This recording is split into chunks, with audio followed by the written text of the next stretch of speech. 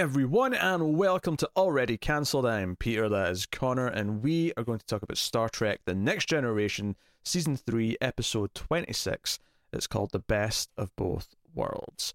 The Blu-ray says Part 1. I've got a sneaking suspicion that when this was written and aired originally, it was just Best of Both Worlds, and then when they started Season 4, they called the first episode of that Best of Both Worlds Part 2.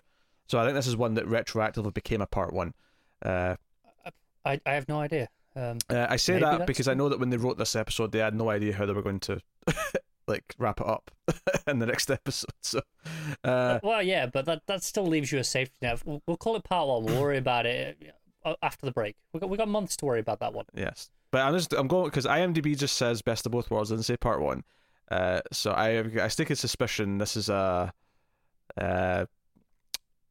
like a Back to the Future thing where they added to be continued when the sequel was coming out. I feel like that might be kind of a similar idea. But hey, this is like a super famous episode. This is one that we knew we were building up to. Typically when you talk about Star Trek The Next Generation, you've heard of a couple of episode titles, and it's Best of Both Worlds and All Good Things are the ones that you tend to hear about. And this was kind of notable because of that. It was kind of like, right away there's this expectation as soon as you start this episode, especially after that last one that was such a mediocre. Right, and sometimes that can work against a thing because, okay, we're coming into this. We've been in our heads building up to this episode for most of this season. We've kind of known, we're in this season now. It's coming. Yep.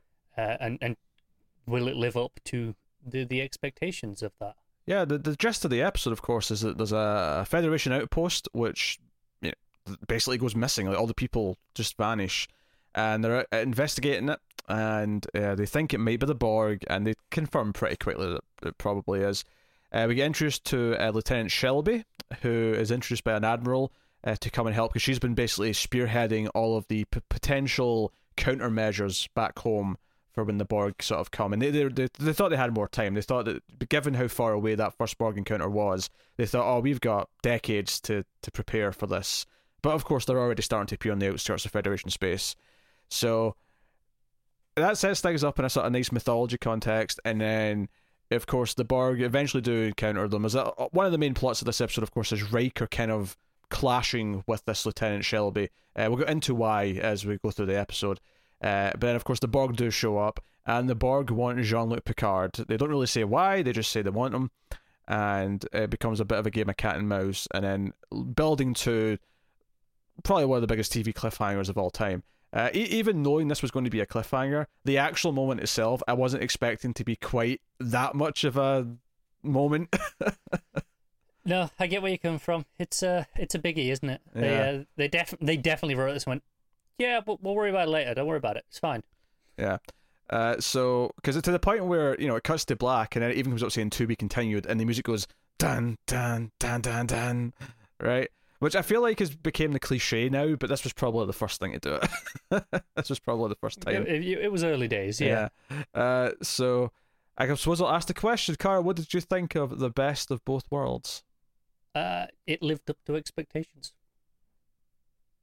I mean, that's pretty high praise already. I suppose you can't really add much to that. Yeah, it pretty much did for me as well. I would say that the only, if I have a negative to say, it's just that I don't necessarily think it's my favourite episode, which I guess in that sense it didn't live up to expectations because the expectation was it would be the best one so far. And I think I would put Q Who above this one. Which maybe a taste thing, but... Maybe even the first Borg one had... that was the first Borg. Was that the first? Was that the first Borg one? Yeah. Okay, so I'm mixing that with a different Q episode then. Yeah. Q episodes, they all have Q in the damn title, and they blur together in my mind. But yeah, no, I think that one had a bit more style from the get-go, which we spoke about in that episode review a lot. Yeah. Plus, it was the introduction, so there was a lot of cool mystique to the Borg, and there's still some of that here. Don't get me wrong, but what I really appreciate about this episode is that obviously I knew the broad strokes. Okay, we're doing Borg, we're doing these moments with Picard. We've seen these moments. They've been gift to high hell. We know these moments. But what I wasn't really familiar with was a lot of the Riker plot and his character. What he's going through, his thing with Shelby. I didn't know about a lot of that, so that was fresh. So Even- in many ways, more interesting. Even the Borg stuff, as much as obviously we're expecting the Picard to become a Borg, because that's what this episode's famous for. That's the cliffhanger's famous for that. I didn't necessarily know any of the context of anything else. Like, I didn't know the episode was going to end with Riker making the choice to fire on the Borg ship and possibly kill Picard. Like, I did not know that was going to be the actual cliffhanger moment. Was because we had just revealed at that moment that just before then really that Picard was a Borg, and then it kind of addressed it in this final scene where he's on the screen and he's saying, "No, I am Borg. We're coming for Earth." Blah blah blah, and Riker making this choice is kind of like his big climactic moment of the episode. So it actually has a lot of weight behind it beyond just Picard is now a Borg. Oh, absolutely. And what I love about this, obviously, we know from future knowledge that Picard is around, but in context of looking at this airing at the time as a TV show, even a TV show airing now, end of season 3, I could see them killing off a captain and throwing Riker, giving him a promotion. That's the thing. This whole episode, for Riker's perspective, is about him being ready to be a captain. So if you're watching this live when it came out, then keep in mind at the time, it wasn't like the message boards and the internet were what they are today. They were in its infancy at best, used by a much smaller group of people. So the idea that you aren't necessarily following the news or maybe the insider stuff as much as we do today and kind of predict these things based on casting news and negotiations and things like that. But I have to imagine that back then maybe it is a feasible possibility that the entire point of this episode is to groom the idea of Riker taking the captaincy of the Enterprise, taking that role, because right at the start of the episode. We're introduced to Shelby, and she's a bit of a go-getter, and the old admiral's kind of saying how great she is to Picard, and it's going there, and there's a bit of niceties with Riker and this admiral as well, where Riker invites him to the poker game. He's like, we have to talk to things with your captain, but Shelby plays some poker, blah blah. And right from there, he's like, hey, she's really great, Picard, and he's really selling Picard on this woman, and Picard's it's ultimately like, wait, why are you pitching this woman to me so much? It's like, well, you're going to need someone to be your first officer, and he's like, wait, what? And it's like, it turns out that Riker, not for the first time, admittedly, as they even acknowledge in this scene, has been offered another captaincy. He's been offered a ship, and he says to Picard that, oh, maybe you should, give him a bit of a kick and say, for the good of your career, maybe it's time to move on and take your role as captain. And that becomes kind of like half of what this plot is. And I say half of it because the other half, of course, is the clashing with Shelby herself, where Shelby clearly wants his job. She wants to be the first officer on the Enterprise, and she's constantly second-guessing Riker. She's constantly trying to oppose what his orders are, and Riker's having to, as best he can, in a very professional capacity, shoot her down and say, no, I gave you an order. This is why I gave you that order. And so much of this is him... Shelby is basically him, 10 years ago. Yeah. In terms of where he was as a character, as a person. And that, now he's more like Jean-Luc than he was Shelby, right? He's closer to that. My favourite actual story development in this entire episode is towards the end of the episode when Picard... So the Borg eventually be on board the ship and they take Picard. And, obviously Worf and Riker tried to fight them off, but it was, futile, to use their word. And he gets up and he's like, okay, right, I'm going to take an away team, and he's like, I'm going to take, Crusher, I'm going to take Data and Worf, we're going to go and get, Captain back. Pardon me. And Shelby tries to interfere with this and say, no, I'm better suited because I've been studying the Borg, blah, blah, blah. And it's Troy who comes in and says, and I love this, she gives Riker the speech that Riker basically gave Picard back in the episode 1 of this show, where she says, you're now acting captain, which means you can't go into dangerous situations. Now you're the one who has to be protected, and you have to send other people on away missions. And Riker can't say a goddamn word, because that's exactly what his argument's always been with Picard. And he has to accept that now he is acting captain, he has to stay on the bridge. Yeah, and that's what I love about this is as much as, we know sure Picard's back, it's fine. But in context of this episode, it does everything that it should to make you believe that, no, this is Riker's time. This is Riker's time to take over the captaincy. Shelby is going to be his new first officer. It does everything it needs to establish that dynamic. Yeah, and plausibly and realistically as well, not just like random guest star. Yeah, and yeah, because it feels like she's been built up as a proper character, and she's constantly challenging a lot of the crew. She's, right at one point she goes over Riker's head to talk to Picard directly, and Picard knows that this is going to piss off Riker, and Picard, tries to treat it as gently as he can and make it clear that he's understood her, but like, Riker's making the right call, blah blah blah. And when Riker complains to Picard, he's like, it kind of sounds like someone I hired wants to be my first officer. Like, he really like makes the point clear. But on the larger scheme of things, though, because we know Picard's coming back, just because we're in the future and we know that he's around. I remember my first thing is here because they're giving this Shelby so much time. I was like, she's getting assimilated at some point, and he's like, she's here to be killed off in a spectacular way. And maybe she won't, because I was expecting it this episode. Maybe it'll happen in season 4, episode 1. I don't know, but yeah, maybe. Do you think there was ever any discussion amongst at this point? In time when they were writing this, they went, "Do we do it? Do we go through with it? Do we? Is this the end of Picard? And do we write Patrick Stewart out of the show and kind of go forward from here?" I feel like I have to imagine if there was, it didn't came from a creative perspective. It probably came from a maybe Patrick Stewart was like redoing his contract or something, so they had to have a way. They had to have like an avenue to go down. Well, maybe, but I like if it was me, I would like as a creative, I would want to think about that at least, like take that possibility of, okay, we've had 3 seasons with Picard dead, and do we want to shake it up? And I can see the creative reason for wanting to do that. I can see the creative reason. I don't think the studio would ever let them do it in a million years, though, because Patrick Stewart's your star. He's the draw for a lot of people. But do you think in the writers' room they were like, do you think we can even ask if we're allowed to do this? Like, do you think they considered it? I don't know. I feel like because it was going into like a between seasons portion where they didn't necessarily know, if they were getting renewed. Because that's the thing, they did not have a renewal when they wrote this episode. This was, classic network TV shit. Even though it was syndicated, straight to syndication. Same old. Yeah. This was a cliffhanger without a guarantee of ever coming back. Which, just imagine if it got cancelled after this episode. Imagine the fury. I think they were probably confident. I think TV, when you're a showrunner or producer, you have those internal metrics.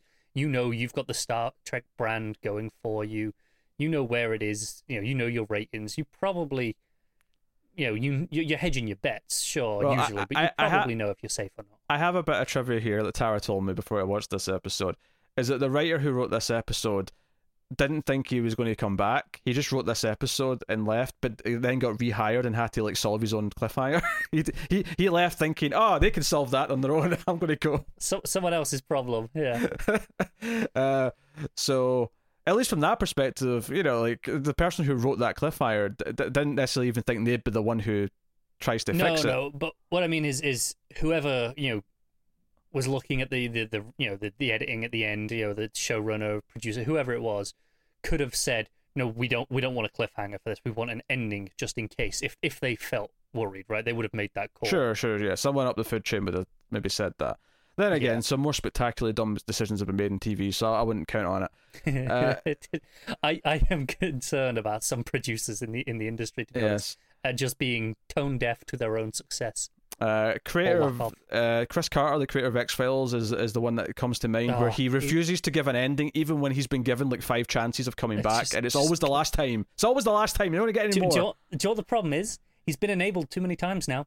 There's always, you'll get what you find, one more try, and now he just doesn't believe that it's the last one. He's like, screw it, I'm just going to keep doing it. You're going to keep bringing me back eventually. God, you're going to have Mulder and Scully in the wheelchairs at some point with him writing them.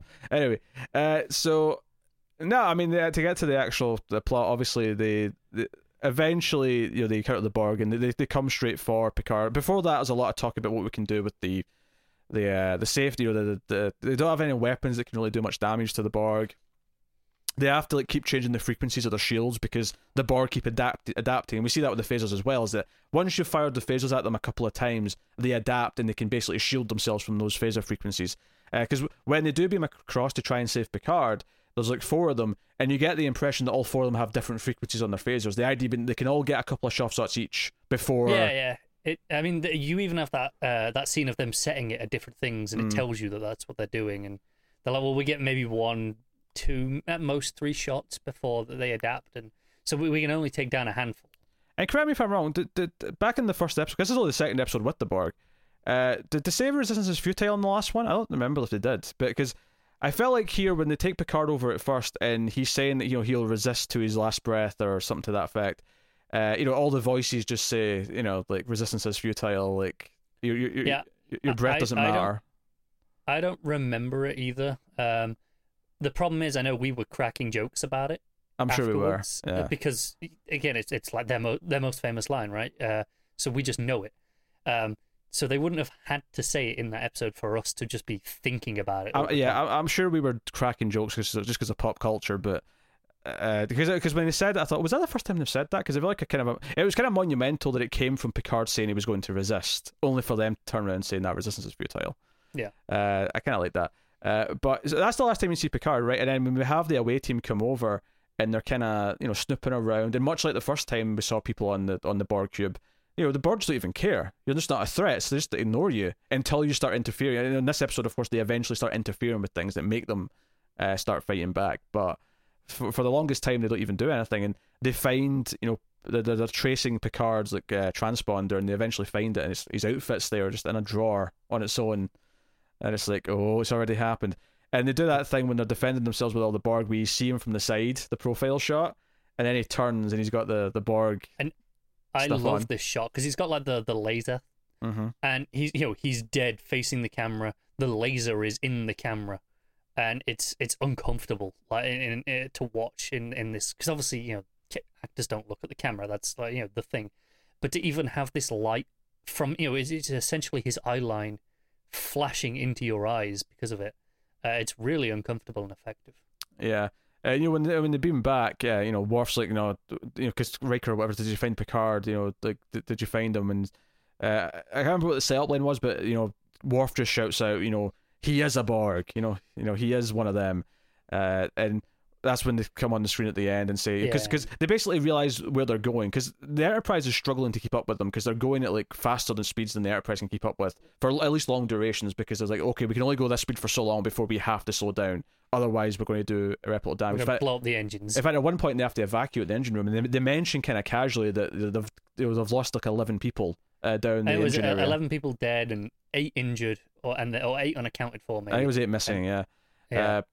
And so, you get these dire straits, but the big thing, though, is that this cube is on its way to Earth, and when they're actually, the first time they're talking to Picard when they bring him aboard the ship, they mention that they kind of want to use him as the face of their campaign, if you will, on Earth. Like, Picard's going to be the one they put at the front talking, so that they'll recognize someone and see a human being. Part of it as well is we've already got the best of you, so what are you bothering for? This is how it's going to be, and like they say, resistance is futile. If I was to make a guess, I would say that Shelby's going to somehow end up sacrificing herself to save Picard next episode. Yeah, it makes such a big deal this episode about her taking these extra risks, right, and not playing it safe. And I definitely feel like okay, she's going to take a risk one too far, and it'll maybe not go her way, but it'll pay off in terms of saving Picard. Yeah, that's the thing, is like all episode it felt like she was being so contradictory to Riker, like trying to question everything, going above his head, Riker getting pissed about this, talking to Troy about it. All that stuff was really good, but once she actually went on the away team and she was trusted to be the leader of the away team, she didn't feel like she had that attitude anymore. It felt like, no, she's in charge, she's actually operating like Riker would have back in like early season 1. Yeah. And it never felt like she was being defiant on the mission itself. When she was reporting back to the Enterprise, I never felt like she was going against Riker's orders or anything like that at that point. So no, it was really setting up a captain first officer dynamic relationship between the two of them all episode, with her challenging him when she could, when it was safe to do so. But what we've actually glossed over here, probably one of my favourite scenes with them two actually, is after the scene where she goes above his head, Riker follows her out into the turbo lift, and there's a scene in here where he actually gets very threatening, not in like a physical way or anything, just in a sense where he says, if you go above me again, if you go around me to Picard again, I can't remember the exact word to use, but I will snap you back so far that you'll think you're a first year cadet again, just down the food chain. Like your military career, as it were, your Starfleet career will be set back years if you do this to me again. And it's, I think, pride a little bit. He's proud of his role, and he what he is there, but part of it is this, chain of command. He's like, no, you got a problem? That's fine. You want to talk to Picard? That's fine. You come through me. You do it in official capacities. I think that's something that we've always seen Riker respect, even in his brasher days, right? He always had that chain of command. He never disobeyed Picard in a direct way. He would challenge him, yes, but he would never try and go around his orders or anything like that. And I think that was part of what this was supposed to be. Yeah. And one of the first lines she has when he goes into the turbo lift is she says, "You never ordered me not to talk to Picard." Like, well, that's very pedantic. It's like, yeah, and he's like, you shouldn't have to. It's implied just in the job. Yeah. So I thought that was he got quite harsh, but at the same time I didn't blame him for it because she is trying him. She is doing everything she can. She's using every kind of little loophole, every little way she can kind of just bend the rules to get around what he's telling her to do. So I really like that, and I think it all builds up to that like him taking this role as captain at the end of the episode, accepting that he can't go on the away mission, and it's actually Shelby who's saying, hey, we can stall for more time and try to take another attempt, because Crusher even says if we can get Picard over here, I might be able to change him back, I might be able to fix whatever they've done to him. But they're on this time here where any minute now, because Geordi's like keeping track of this, Geordi says any minute now they're going to go back to warp 9.7 or whatever it is, and we're not going to be able to follow them. We've followed them at that speed too long, we can't do it anymore. And they've been developing this reflector, all episode, between Shelby and Geordi and whoever. And it's like, okay, this is our one chance to maybe use it. And if we can do enough damage now, maybe we can save Earth before they get to the rest of the fleet, yada, yada, yada. And Riker has to make this tough call. He says fire, and that is the cliffhanger. He's looking right at Picard as he says fire. Yeah, and I think, objectively speaking, he makes the right call. Yeah, no, right? I agree. In terms of, okay, no, Picard, maybe there's a chance you can save him, and that's, idealistic, and that's what you want to do. But when there is the fate of everything else at stake, Picard would make the same choice. Yeah, that's what I was going to say. Sure. I think it's important that Picard would agree with this choice. Picard would definitely agree with this choice. And we should mention Picard, because Picard has a really interesting scene as well, where, because there's a bit in the middle of the episode after the first time the Borg see them, and they have like a sort of a fight where they're caught in a tractor beam, and they only just barely get out, and this is when everything has to be evacuated in the engine rooms and all that.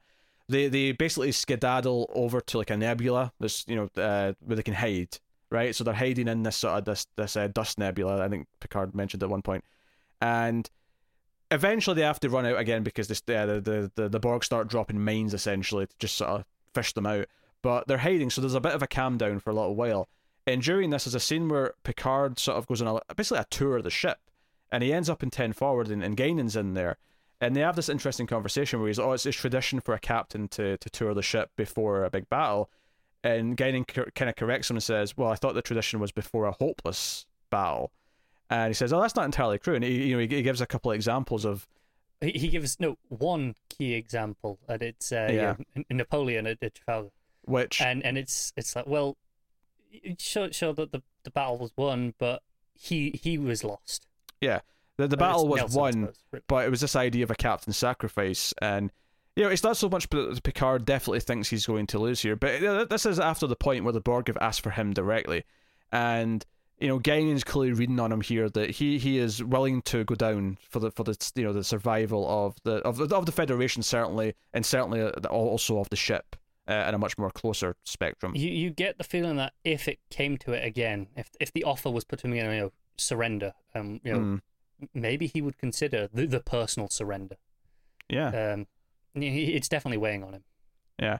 So I really like that scene. It was this because so much of the episode is focused on Riker and Shelby. The Picard it was funny because I think getting into this episode, I was expecting it to be very Picard centric because of what the big ending is going to be. Because I know that it's all about Picard being assimilated, so I expected a very Picard centric episode. So I was surprised when it was actually mostly this plot about Riker, and this was the one scene in the middle where I felt the weight of Picard's side of it. It was like, okay, we didn't need to do a whole plot about Picard and about his sacrifice. It was we understand Picard well enough.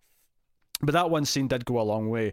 And like you say, the Riker stuff was kind of surprising because I just didn't expect it. There was kind of the element of the episode which isn't talked about in pop culture. It's just it's there if you've seen it. But I get why it's not talked about. As good as it is, it's it's easy to talk about the Borg, and the big shocking moment with Picard, right? As opposed to, oh, look at the character drama that's there as well, which arguably is more interesting and has more weight to it, but it's less pop culture-y to talk about. Yeah. So yeah, the Borg are on their way to Terran Earth, as Worf calls it, which is Earth. Sector 1. Yeah, and Sector 2814, I think you'll find. As a bit Green Lantern humor there for you if you're not familiar with DC Comics. I'll just explain that joke. Yeah. But yeah, they're on their way to Earth, and we end with Riker saying fire. So I mean, will their weapon even work? Who's to say? I mean, obviously, if you've seen the next episode, you'll know, but we don't know. So we'll find out. There is a genuine level of surprise and unknown elements, even though we know the broad strokes. Like going into this episode, we know some of the beats. Well, to be fair, the only beat I now know is that somehow Picard is fixed. That's the only beat I know now. No, it's true. It's true. But this is what I mean. Like even going into these famous episodes where we know broad stroke elements, there is so much we don't actually know that it is exciting still, right? It's not like this has all been spoiled for us over the years. Yeah. To say this is a very minimal moment in the episode, but I did enjoy Wesley Crusher being terrible at cards. He's playing poker. He's so shit at poker, and it's so satisfying. Yeah, I don't even really know the rules of poker that well, but I do know that when Riker puts down a card that's just a 2, and Wesley had a couple of jacks, I'm like, yeah, that was definitely that was a good bluff on Riker's part. I'll say that much. Yeah, I mean, I get the impression it's easy to intimidate Wesley into just folding, which is something he's going to need to work on at the academy if he wants to grow into any sort of captaincy material. That is true. Well, that's the other thing is Riker even has some. He questions what he does want now, because he always wanted to be a captain, and he has that scene with Troy where he even says, I kind of gave up our romance because in pursuit of being a captain, I gave up our relationship for a career. It's almost just ironic that they ended up on the ship together, in season 1. That was kind of like oh shit, we ended up in the same place,